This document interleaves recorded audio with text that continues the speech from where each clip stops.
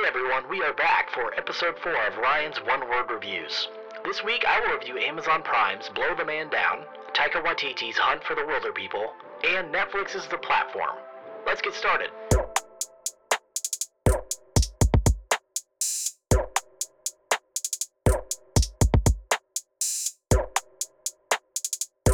So really quickly, before we get started reviewing this week's films, I just want to issue a really quick apology for a mistake I made last week. I actually forgot to include my list of honorable mention films that just missed cracking last week's top 5. So before we jump into reviewing this week's films, I do want to list those off for you guys. So here we go. Insidious, The Conjuring, A Nightmare on Elm Street, Whatever Happened to Baby Jane, The Descent, The Babadook, The Cabinet of Dr. Caligari, The Wicker Man, The Fly, Get Out, The Silence of the Lambs, It, Us, Sinister, and The Invitation.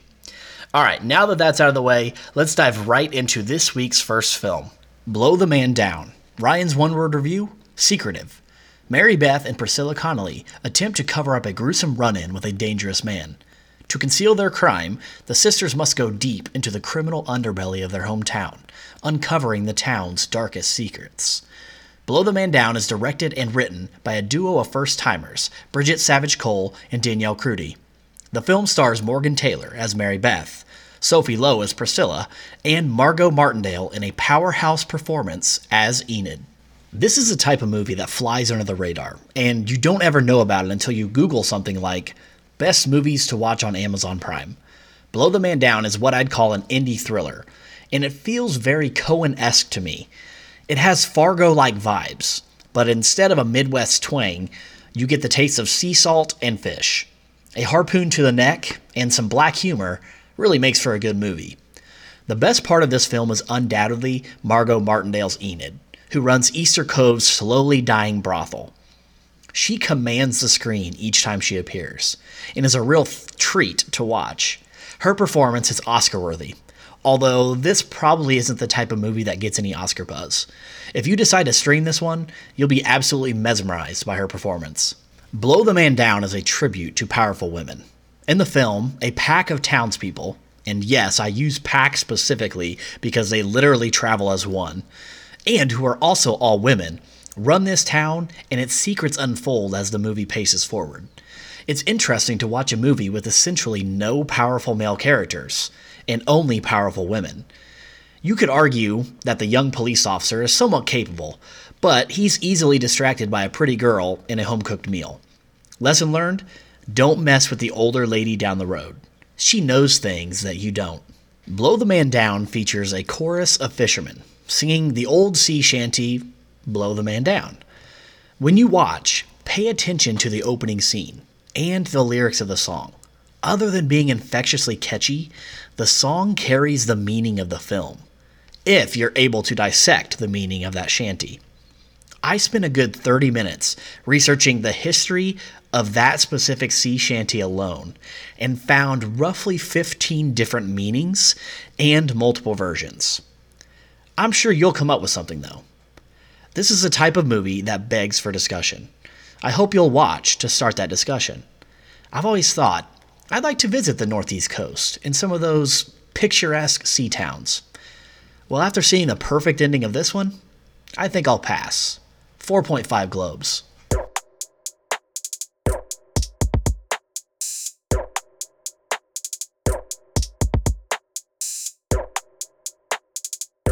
For this week's second review, I will be reviewing Hunt for the Wilder People. Ryan's one-word review, touching. Bella and Hector, two reclusive country folk, become foster parents to Ricky, a problem child from the city. After some adjustment, things go reasonably well. However, the death of Bella means Hector now has to look after Ricky, and they don't get along too well. Moreover, her death causes Child Services to decide to send Ricky back to the orphanage. Ricky refuses to go and runs away, ultimately sparking a national manhunt for him and Hector.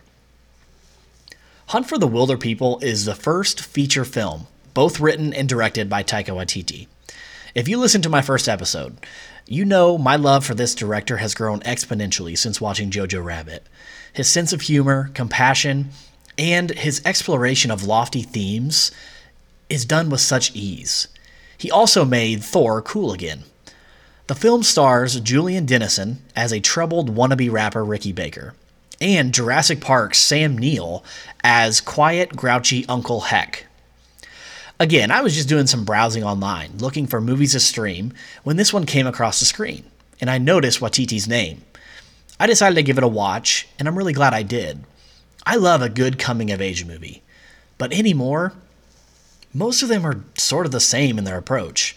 You have your troubled character, who doesn't seem to know who they are or where they belong, and after a series of events, they come to see the full picture. Now, this film doesn't exactly stray too far from that formula, and it pits two very different characters against one another, just like most coming-of-agers do. The difference with this one is, of course, the director's wit and humor. Sam Neill plays a great character who, honestly, reminded me of my Grandpa Gene, who, to most people, seemed grouchy and distant, but really, he was caring and sentimental deep down beneath that hard outer shell. Ricky is lost as a foster child, apparently no one wants, and his resume is filled with petty crimes. So, what does the state decide to do? Well, ship him off to the New Zealand brush, of course, where your only friend is a dog named Tupac. What ensues is the building of a new relationship with a grief-stricken man and a longing to be cared for young kid. The film's messages are simple. Everyone has a place, and we all desire to be loved and cared for. The film's touching message is delivered alongside beautiful shots of the New Zealand bush. Taika Waititi delivers the goods once again. 4 globes.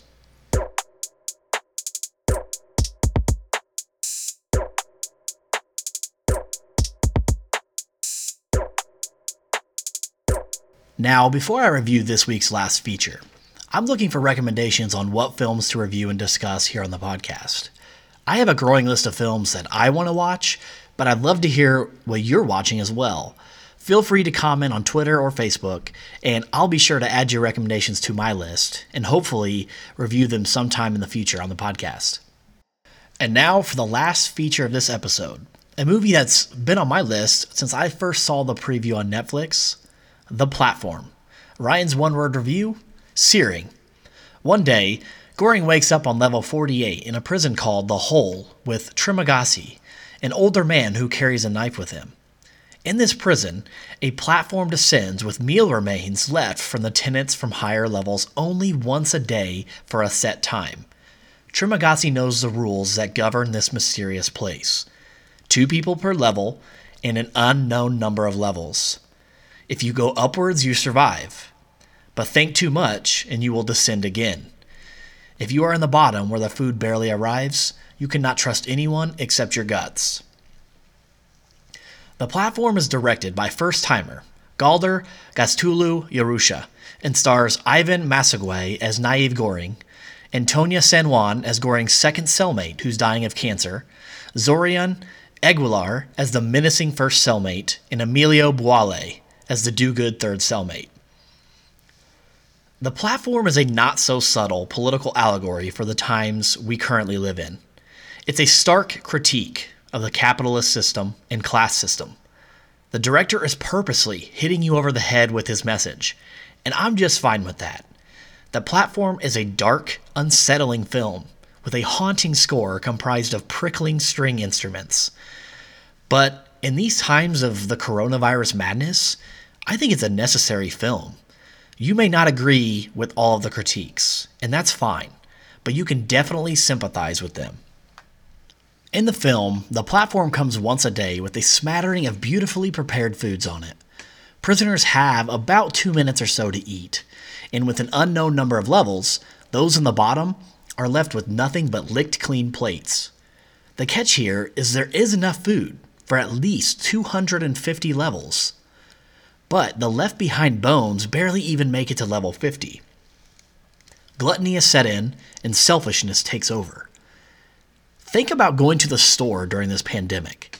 People were hoarding toilet paper, meats, and other items, while some people were left with essentially nothing. I was guilty of it too.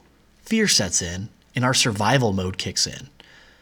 But do I really need 10 packages of ground beef, a pallet of toilet paper, and a 100 pack of ramen noodles to survive? I don't think so.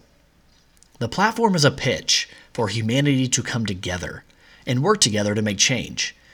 It only takes one person to start a movement, and this film puts that burden on the youth of this country.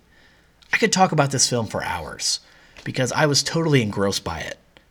However, I don't want to spoil anything, and I really want my audience to watch it and form their own opinions.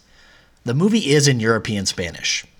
Do not, and I repeat, do not dub it in English.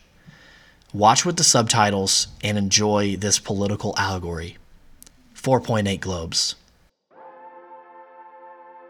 That wraps up episode 4 of Ryan's One Word Reviews. Join me next week as I review 3 features: HBO's After Truth documentary, Netflix's Extraction starring Thor himself, and the new horror flick, The Lodge. Signing off.